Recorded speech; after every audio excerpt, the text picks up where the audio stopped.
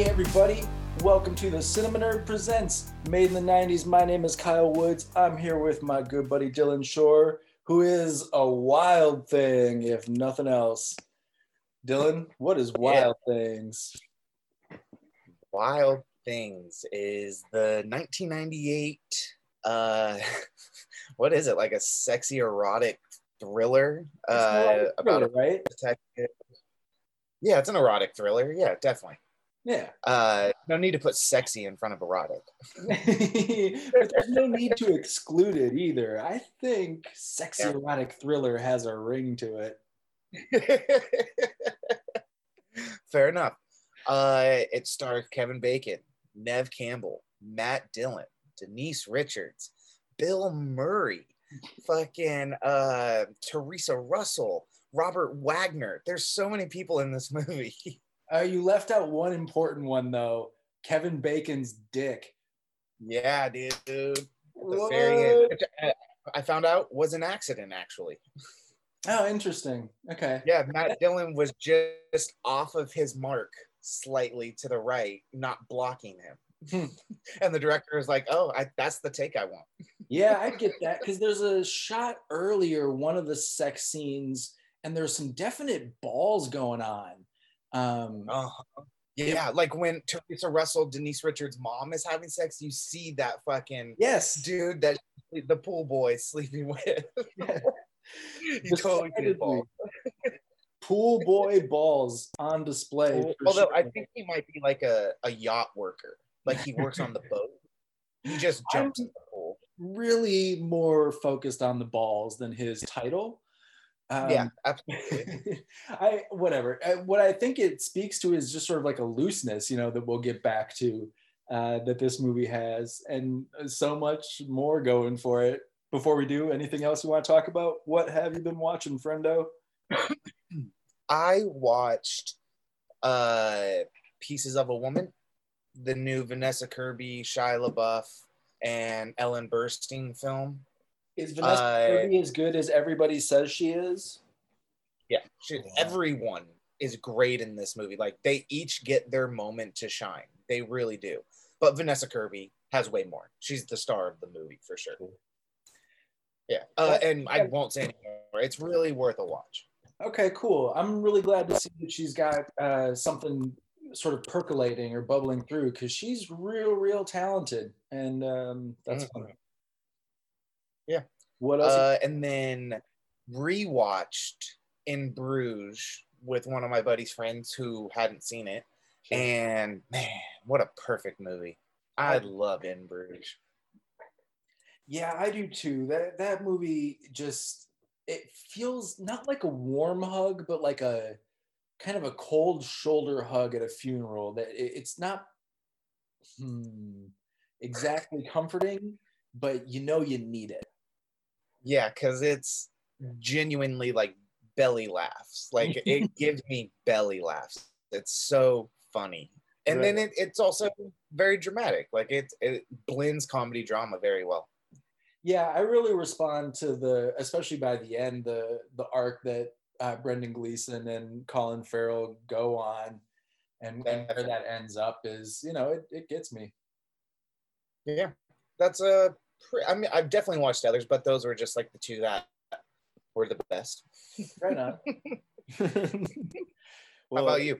Speaking of the best, a first-time watch for me was Hard Target. It's the first time I'd ever seen 1993's Hard Target. Okay. And how was that experience? That movie is perfect in every single way. There's so much mullet. Van Damme's hair needs its own credit, dude. It's so impressive. And I mean, I'm not going to say anything about Hard Target that has not been said, but it just fucking kicks so much ass. And it's John Woo. I mean, when you have John Woo directing action, man, there's nothing like it, especially in his early film days. When it's got this, like, I don't know if it's the early 90s energy or if it's just those filmmakers that are they're filmmakers at their core, but it has a little bit of that kind of Rodriguez, El Mariachi grit to it. where Yeah. I assume a lot of those shots, even some of the bigger action set pieces, were not necessarily permitted. Like you get the sense that they're really running from setup to setup with that production. That was his first American movie. It's got to be an early one if it's not his first one, right? It's either that or Broken Arrow. I think you said Hard Target's 93, so it has to be. Yeah, this is before Broken Arrow. Yeah. Damn. I did just like yesterday or 2 days ago. We were playing music and just like talking and fucking around the apartment, just messing around the apartment. And I put on Face Off just as like a visual to have while we were listening to music. Yeah. So, John Woo classic. I mean, we'll get to Face Off. Yeah, I'm surprised we haven't yet. It's like the Golden Goose or something. You know what I mean? There's a few of those titles that are just so 90s that it feels like we got to save that one for 100th episode. Something like that. Yeah, we'll get there. We'll get there. All right, what else? Oh, I kind of went on a John Candy spree. Ooh, I like it. I love it. Oh my God, whenever someone has a fucking John Candy marathon, it's got to be called a candy spree. Right? So I went on a candy spree, and just the two that I'll talk about are ones that I remember really fondly from my childhood: Uncle Buck and The Great Outdoors. Classic. I love Uncle Buck. I do too. It's so good. John Candy's talent is on full display there. That energy that he has, a very vulnerable but very savvy. I don't think we got to see enough of that as much as we got to see of him. Oh man, he's such a good dramatic actor. That scene in Uncle Buck when he's got the kids in the back seat, he's about to go into the fucking racetrack. I had him in the car. I gotta be honest, I had him in the car. Oh, it's so good. So good. It's so good, man. I'm right there with you. My favorite one is Planes, Trains, and Automobiles. Like that's by far Candy's best performance anywhere. Like it brings tears to my fucking eye every time I watch it. And funny enough, both John Hughes movies, and they both have a much longer cut that no one has ever seen besides like the first draw of it when the studio was like, too long, you got to cut this out. Planes, Trains, and Automobiles was almost a 3-hour movie. And if you read the script is all there. And there's some really great dramatic stuff. And there's a scene that Steve Martin even talks about shooting for Planes, Trains, and Automobiles that is cut from the movie. But it's where Dell, Candy's character, is kind of explaining to him why he does this. Like he lives out of his car after his wife died, and around this time of the year he always particularly latches on to random people, right? And it just happened to be much harder this time because it was Steve Martin. It's such a sweet scene. It's so well written. I would love to see that whole fucking movie. Fuck Zack Snyder's cut of Justice League. Give me John Hughes's version of Planes, Trains, and Automobiles. The Hughes cut. I demand Even it. Uncle Buck too. Uncle Buck was like a 2.5-hour movie. That's crazy. I mean, John Hughes is definitely one of those filmmakers who has a lot of heart. And when you're trying to make that kind of movie that's funny, but needs to express a lot of emotion, I think you need to write a lot to get to that. Yes, and that's not discrediting the films that they are. Like, they're perfect movies, how they are. We both love them. Like, there's no replacing them. But now that time has passed, fans who love those movies would love to see all that footage. Put it on a Blu-ray disc and let people fucking watch it. Yeah, I would love to see it. I'm definitely interested in watching it for sure. Yeah, everything you just said, totally agree. I was less a fan is not the right phrase. I found Great Outdoors like immediately after Uncle Buck to be a little bit of like a, oh, okay, yeah. It's too sticky. Like there's a lot of like like it's one thing after the other. That's it. It's not the shtick that bothers me. It's the formula. It's very plotty in a way that the movie needs to be, because it's about a summer. I don't know. Like, it has to be kind of event based, but it feels, a little disconnected. And the fact that now that I'm really thinking it through, the real problem is that it lands on a big note that we don't really spend enough time with, in terms of like the loan and what that means to the family. Mm-hmm. So that third act kind of gives us unnecessary stakes, where if we'd been a little more Uncle Buck and that stuff was woven throughout the character throughout this thing, if it was a John Hughes movie, it would be a better movie. What? Yeah. I do like The Great Outdoors, obviously, but I think why I like it the most is because John Candy is the straight man in it. He's the and husband. that's the problem, because that makes Dan Aykroyd the daffy guy. Yeah. And I mean, but I like what John Candy's doing in it, though. Like, I don't think he's bad at what he's doing, but I guess, if the roles were reversed, it probably would have been I don't know. It probably would have been a funnier movie, actually. It almost certainly would have been, actually. Oh, of course it would have been. Are you kidding me? With John Candy as the sleazy brother-in-law? Again, Uncle Buck style. Maybe that's why they didn't want to do it exactly that way. Or I guess I don't know exactly which order these movies came out. But Great Outdoors is 88, and I think Uncle Buck is 89. Right on. Well, okay. So John Candy can play the straight man, but he can also be the comic relief, obviously. Dan Aykroyd, for as much as he's a comedian, he's not the cut up. He's not the fast talker. He's not the slick man. His energy is much better as a straight man, or at the most extreme, sort of like sharp asshole. Yes, that's a good one.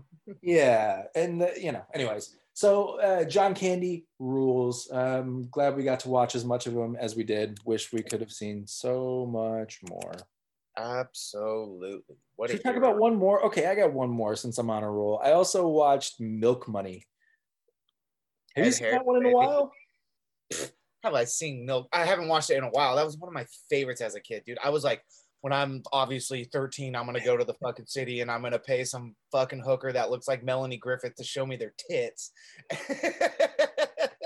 I was definitely the main character, though, who is like, wants to be on the adventure, but is too shy to like actually look at her tits when the moment comes, and realizes, no, this is wrong. I've crossed a line here. I don't like what's happening. And then what the fuck? They're like, hey, come back to my house and meet my dad and fall in love with him. It's so insane. But yeah, I'm sure it's not a good movie. I haven't seen it in years, but like I loved it a lot as a kid.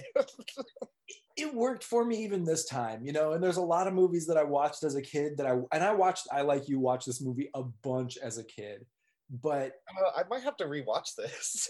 It had a charm for me, and I think it's mostly because a lot of the movie, once we get into it, it's Ed Harris and Melanie Griffith acting against each other in this kind of rom-com thing, and that's great.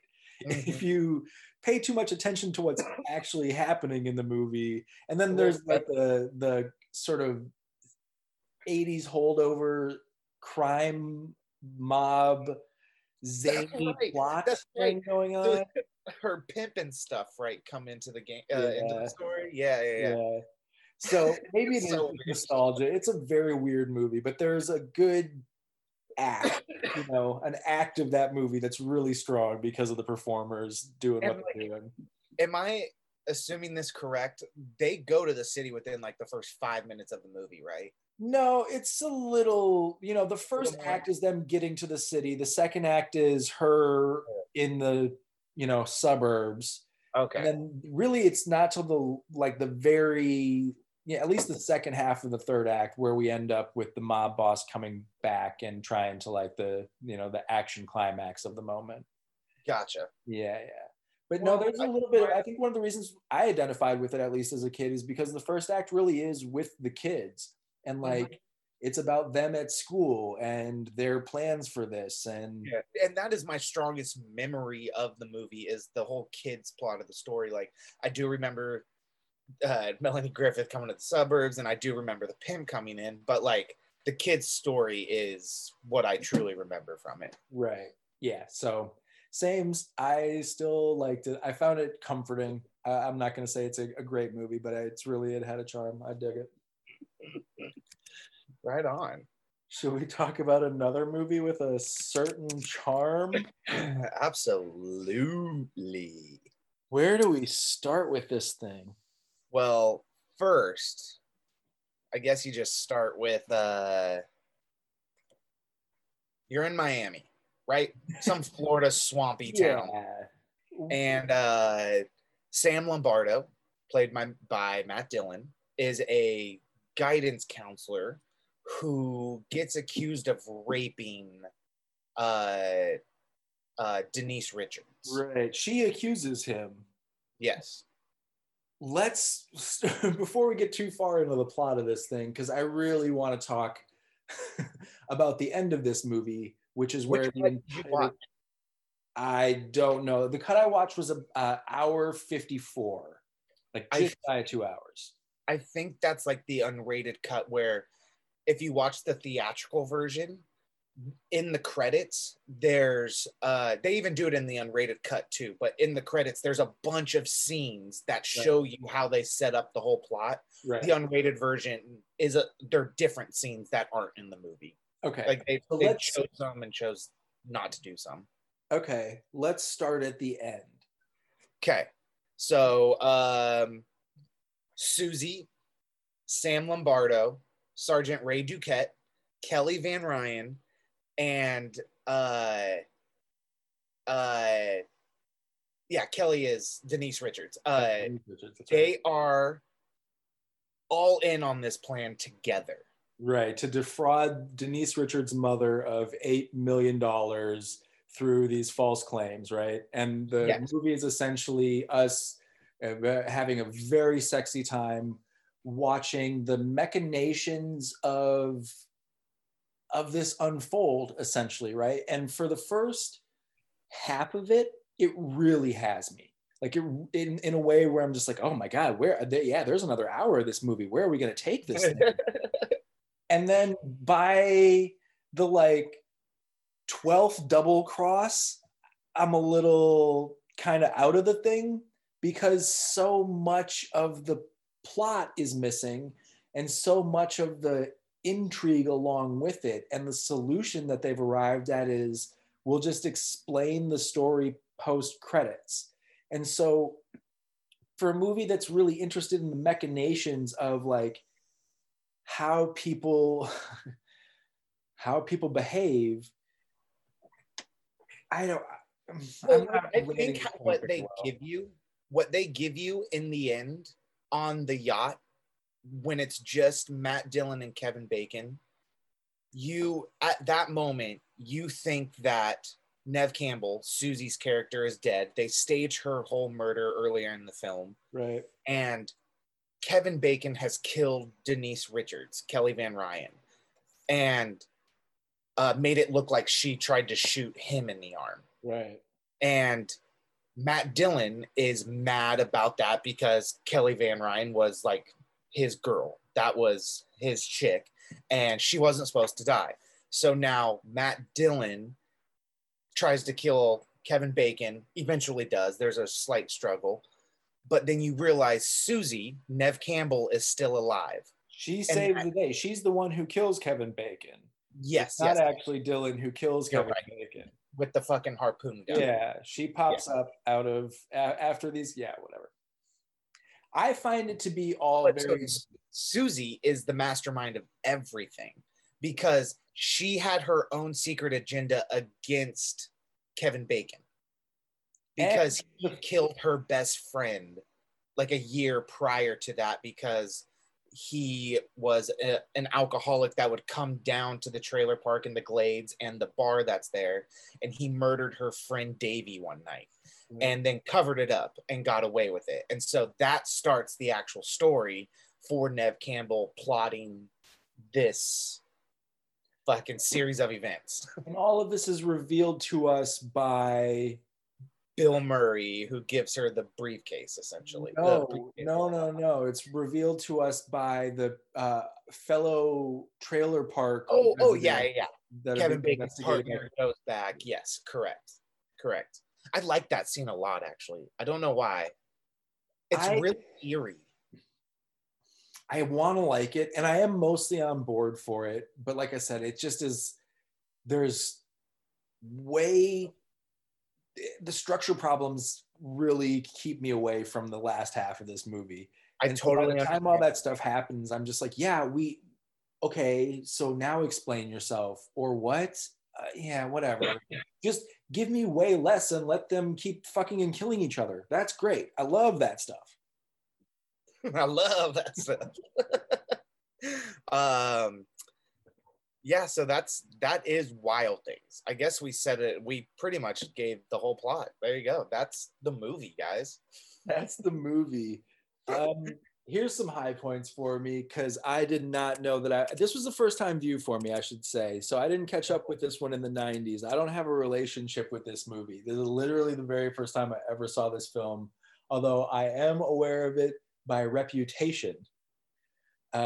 Is certainly being popular amongst our generation.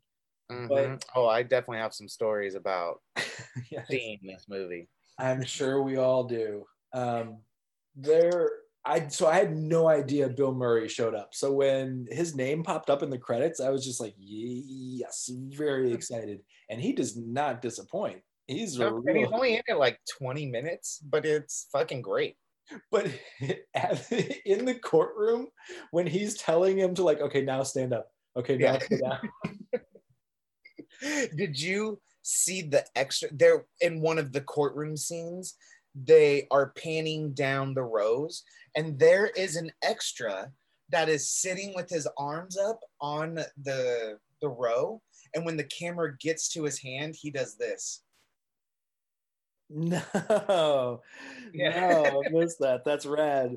I love a little fun extra work. Just giving the camera a slight thumbs up. Fun. Yeah. I wondered, oh man, interesting. It's not. I just was wondering if that was post the audible cut, but still with the tail roll from the camera unit. Because otherwise, what do you do in background? Good point. So for me, this movie, I remember seeing another movie in theaters and sneaking into this one, and I didn't stay for the whole thing. I just wanted to see like some scenes of it because I. Which scenes, Dylan? None of the good ones, my friend. No, it was actually it was the interrogation scene in the beginning, like Kelly is giving her speech to the camera for Kevin Bacon. But then when it came to Rent on VHS, I remember like having a stack full of movies. I had 5 of them, and my mom did not want me to really see that movie, obviously for good reasons. It's a very sexual movie for being a 3rd grader to watch. But I had it at the bottom of. That's incredible. Your parents let you watch fucking anything, man. That's wild. Yeah, and my mom caught me watching, and she's like, "Whatever." All right, good for you.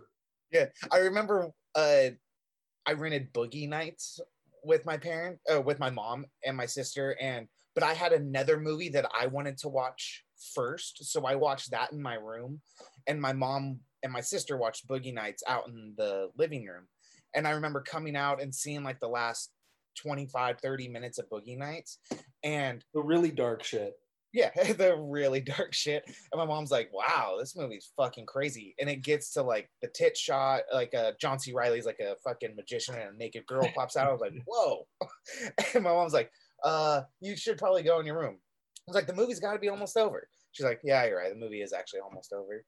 And we're sitting there, and then the cock comes out, and she's like, oh my God, Dylan, I don't think you should watch this. And I was like, bummer, that's okay. Next day, walked home from school, popped it in before she got home. You're a cinema rebel. I mean, the cock's already out of the jeans at that point. Yep, You might as truly, I've well. seen the movie at that point. Well, I mean, Not really. a lot of disturbing themes. For what it's worth, because it was a hippie background, we were much more comfortable with sex than violence, right? As a community. So I remember like watching movies with the, the group, and they're every so often being like, oh man, that's a tit, but the violent stuff they never let us hang out for. So Wild Things probably would have been a big no-no because it's violence and sex. Like You put those hands together and you just break a poor boy. Oh, that is funny. This movie is very directed. It is, and it's the only film from this director that I've seen. He has a lot of like B-grade movies. Okay, this is that, but it's done at like a high level with really good actors. And I think they're mostly doing a really good job with it. My one holdout is I think Dylan flops for me. Really? Yeah, I find him just a little. The same stature the whole time, like the same kind of cool guy? It's not even that. It's again, this is going like inside baseball and dumb technical. It's that I can see him trying to hit his marks. I just never feel like he's reacting to his scene partners. I think he's just trying to get through the scene. Huh. Yeah. Everybody else is really pretty toned up. I found Neve Campbell I like that like gothic look on her. She looks great. And through the first half of it, my feeling was like, oh, she's leaning a little hard on this shaky, uncertain voice thing. And then we get the reveal and you kind of figure out which movie you're watching, that it is this punchy B movie. And you're like, oh no, she knows exactly, where she's at. She's right at home. I thought she was really excellent. And even Denise Richards is, I mean, either in the performance of a lifetime or perfect casting, but she's really great in Starship Troopers also for similar reasons, just like giving a Barbie performance. It's fucking great. Yeah, absolutely. Or, you know what? She's actually a Made in the 90s alum now too, because we just watched her in Drop Dead Gorgeous, which she's also fantastic in. Yep. Am I a Denise Richards fan? She has a couple of good movies in the 90s. And then like, I guess I don't mind this one, but her Bond movie, The World Is Not Enough. Yay. What is her name in it? Something Christmas, right? Christmas Jones, right? Christmas Jones. That's what it is. She's a Christmas. So Kevin Bacon said that when he read this script, his direct quote is, "This is the trashiest thing I've ever read." But every few pages, there was another surprise. It really is propulsive that way for the first. Again, it's propulsive that way the whole time. It like every 3 minutes. It turns. But there's so much turning that it's kind of hard to land all of that into a cogent story. Like how, I think there's, I don't know, Confessions of a Dangerous Mind came into my head just now because we watched recently on Filmography, where we're watching a lot of unreliable narrator stuff and trying to unpack the court stuff. I also, speaking of that, I just watched A Few Good Men, which has really different stuff at its core, but also is like interested in the machinations of people keeping secrets and how we reveal those to each other and to the audience. Yeah. A Few Good Men's not really the unreliable narrator, just you are getting multiple points of views and stories and some lies from these soldiers because they don't want to get in trouble. Right. Yeah, true. So whatever, I can point at movies and stories, that do that better. That's not really fair. This is not that. I just think that this movie does that poorly, particularly like aggressively poorly, and just sort of like an information dump at post credits is really. I'd like that. I'd like that for some reason. There's never been a movie that's done that, in my opinion. I don't think so either. It's a crazy And that's why it's a crazy choice to do. Yeah, but if you were to do it, this is the type of movie you do it for. Like, there's such small scenes they do in the credits. It's like Nev Campbell going to going to Matt Dillon and throwing him the photos of him fucking Kelly and being like, okay, are you going to get in on this plan with us or not? Like, it's just little scenes setting up the whole movie that I think works. I disagree. I think they're not little scenes. I think it's the entire connective tissue. You're sort of saying it's like, forgive me, but I feel like the comparison you're drawing is sort of like The Hangover, where we get to fill in some of those details with the stills. With how they do it with the pictures. Yeah. That's different because The Hangover, the whole thing is about the extremity of, and maybe this movie is that, right? It is. Okay, maybe it is. And maybe I just wasn't willing or wasn't. I think you might have just been thrown off with how they wrapped it up. Like, you weren't expecting, like, for how many twists there were, you were probably expecting to get the full story in the actual movie and not just, if they hadn't had shown those scenes in the credits, would you have liked the movie? Like, would it have given 100%. You enough information to... Yeah, it's a way better movie without that stuff. Way better, because at that point it is punching above its weight as like almost a satire, you know, like it's a B movie, a cheesy, clippy, don't focus too much on the details, we're just showing tits and ass here movie. And I applaud it for being that. The fact that it falters at the end and then wants to sell us on this mystery, but sell out the mystery, for me, it doesn't work at all. I wonder how the script is written. If it's written with those scenes in the credits in the movie somehow. I have to assume it's written as like an explanation dump at the end, like, this is what happened, blah blah blah blah blah blah blah, and then you cut back to them on the yacht, and then Susie kills Matt Dillon. You're like, oh, I get it. That's all set up now. Like, everything's fulfilled. I don't know. I honestly don't know, because there's pitch and fixes at this point. I'm taking a brief look here. It's hard to see, but I would like it if Nev Campbell is, instead of being in the last half of the third act of this movie, is in the last scene of this movie. Which she technically is. No, but only the last scene, right? So like, here's a pitch. And where I was really excited towards the end of this thing is like, oh man, I love that these dudes are going to kill each other on this boat and nobody gets the money. That's really satisfying. And then you can have that ending. And if you still studio aren't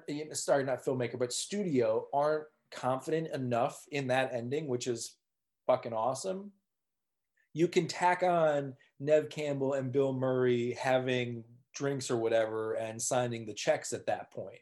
Well, you got to have Susie kill Matt Dillon. Why? So that you know he's not a loose end. Like, because... No, they can kill each other. Dillon and Bacon can kill each other. Oh, gotcha. Take out two with one stone right there. Yeah. The boat can blow up. The yacht just sails off. Yeah, no, exactly. They both knock each other off into the ocean, and the yacht just sails off. Right, and then we fade to black, thinking we're getting the credits, but before the credit, or we can even do the credits then at that point, and then we get Nev Campbell and the information dump and Bill Murray. You know what I mean? And we're kind of like weaving in and out. That Bill Murray scene with the money is in the credits. It's not a part of the actual movie. Yeah. Right? Oh, isn't it? No, I think it's the end of the movie. Is it? Okay. I believe so. Because then it cuts to her on the yacht, driving the yacht, and it's like a big helicopter shot. That's correct. Yeah. You're right.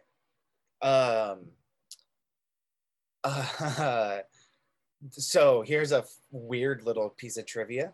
Mm-hmm. Before the filming of an outdoor scene by the river, a gaffer was fixing the lights and noticed something floating by in the river. It was a dead body. The Jesus police Christ. were called. Yeah, the police were called. And when the police arrived, they found that the crew had anchored the body to the dock out of sight of camera and then removed it after the shot. That's Hollywood, baby. Yeah, dude. How fucking you're the gaffer that has to tie up a fucking dead body to a dock? It What? wasn't a gaffer, dude. They told the gaffer to do that, and the gaffer said, "Get some Get PAs the over here." PA on that. Yeah, get the PA to do that shit. I'll give him the fucking rope.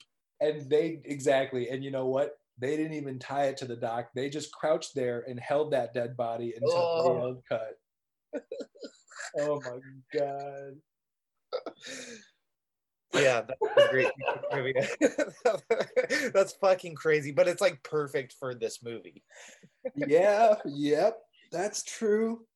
Speaking of perfect for this movie, I love this soundtrack. George C. Clinton, dude, I have this soundtrack.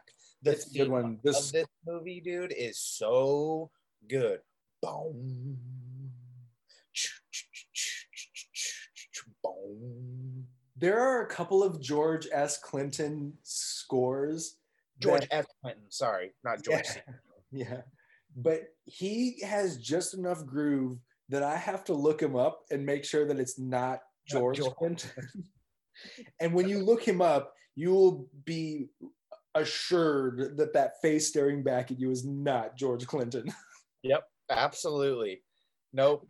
But damn, he can score a movie. I really like it. And so the score is really incredible. The soundtrack one of my favorite things for the movie. It's good. It's good. And I'll circle back to that in just a second. But the soundtrack has Smash Mouth. And that moment was jarring for me because it's very jarring. It's like crazy why he cuts it in so hard, because I guess they were fighting after that moment too. The Denise Richards and they're listening in the Jeep. The only reason they're just like cruising up, blasting Smash Mouth. Yeah, but and then they turn off the radio. But if you think of the scene before, it's Kelly and Ryan and Nev Campbell like hating each other and like flipping each other off, and then it's a hard cut to "Why can't we be friends?" Another super on the nose music cue that I just delighted in is when they're actually washing the Jeep, and what is the lyrics of the song? I have no idea what song that is. That's a bad song. I don't like that song. Oh no, it's not a good song. But the fact that the lyrics are like, I know what I want, and I want to want it. I want so much wanting with my desire. Oh, I got it. I know what I want. That's it. It's wow. You know what is a legit rockin' song though? Is the one that's playing when Kevin Bacon ends up in Nev Campbell's room with the partner, right? For the first time they interview her, and it's "I'm Not an Addict." I want to say it's Kay's Choice. Let me check my 90s cred here. Apparently Robert Downey Jr. was originally cast as Sam Lombardo. We'll get back to that, but the song is in fact "I'm Not an Addict" by Kay's Choice. Can you play a piece of it real quick? Yeah, let's just see. A little piece. Let's see what we got here. Your video. Oh no, that's not it. That's not it. Don't listen to that. Do you guys remember? Yeah.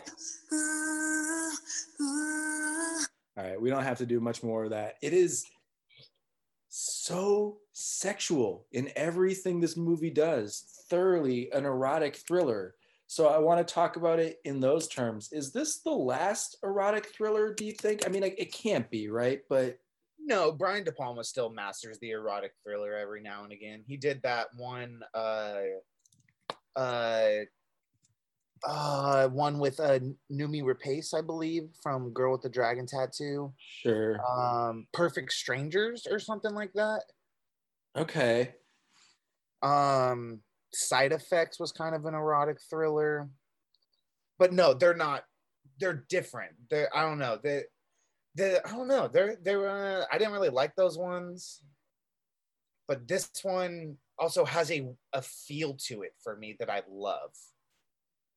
I don't know what it is. I really think it's the soundtrack. I really love the score. The score is doing a lot of work, and I think the direction is really good. I do think the direction is doing a lot of work also.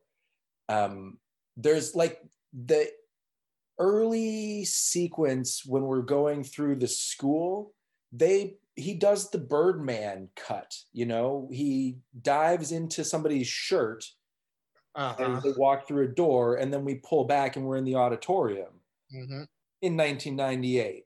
Yep. Thank you very much, McNaughty. Is that really the guy's name? McNaughton, sorry. Naughty. I'm just all horned up because of this thing. My God. I do love the opening credits, like going from the glades to the suburbs to the trashy part of town to the high school, and then you come into the high school and you start your story. I like that. I do too. It's a good opening. No, it's moody. It definitely has a tone. It's got that sort of like, what is there, like Bayou Noir? Those sort of like Burt Reynolds detective movies. Those are more action movies for sure, like White Lightning and yeah, that's not. I guess I'm really thinking more like In the Heat of the Night kind of stuff. But that's like there's one of my favorite erotic thrillers is Brian De Palma's Body Double. That's from the 80s, I think, maybe early 90s. I mean, that kind of serves my point. Is like if you go back through the ages, you can pull out some titles that are big movies, respected movies, released in theaters, and then a lot of like Cinemax stuff as well. But there's just, I mean, I guess that's all of it. I'm looking over some lists right now, and I'm not going to bother calling out titles, but there's a funnel, a definite like siphon where they're just not making movies anymore, man. Yeah. It goes from like here in 2018, this one list that I'm looking at only has 3 titles listed, none of which you've heard of. Versus 1992, there's about 40 titles here. Again, just kind of perusing. Angel Heart is kind of an erotic thriller a little bit. Like it's got the sexy, sensual scenes.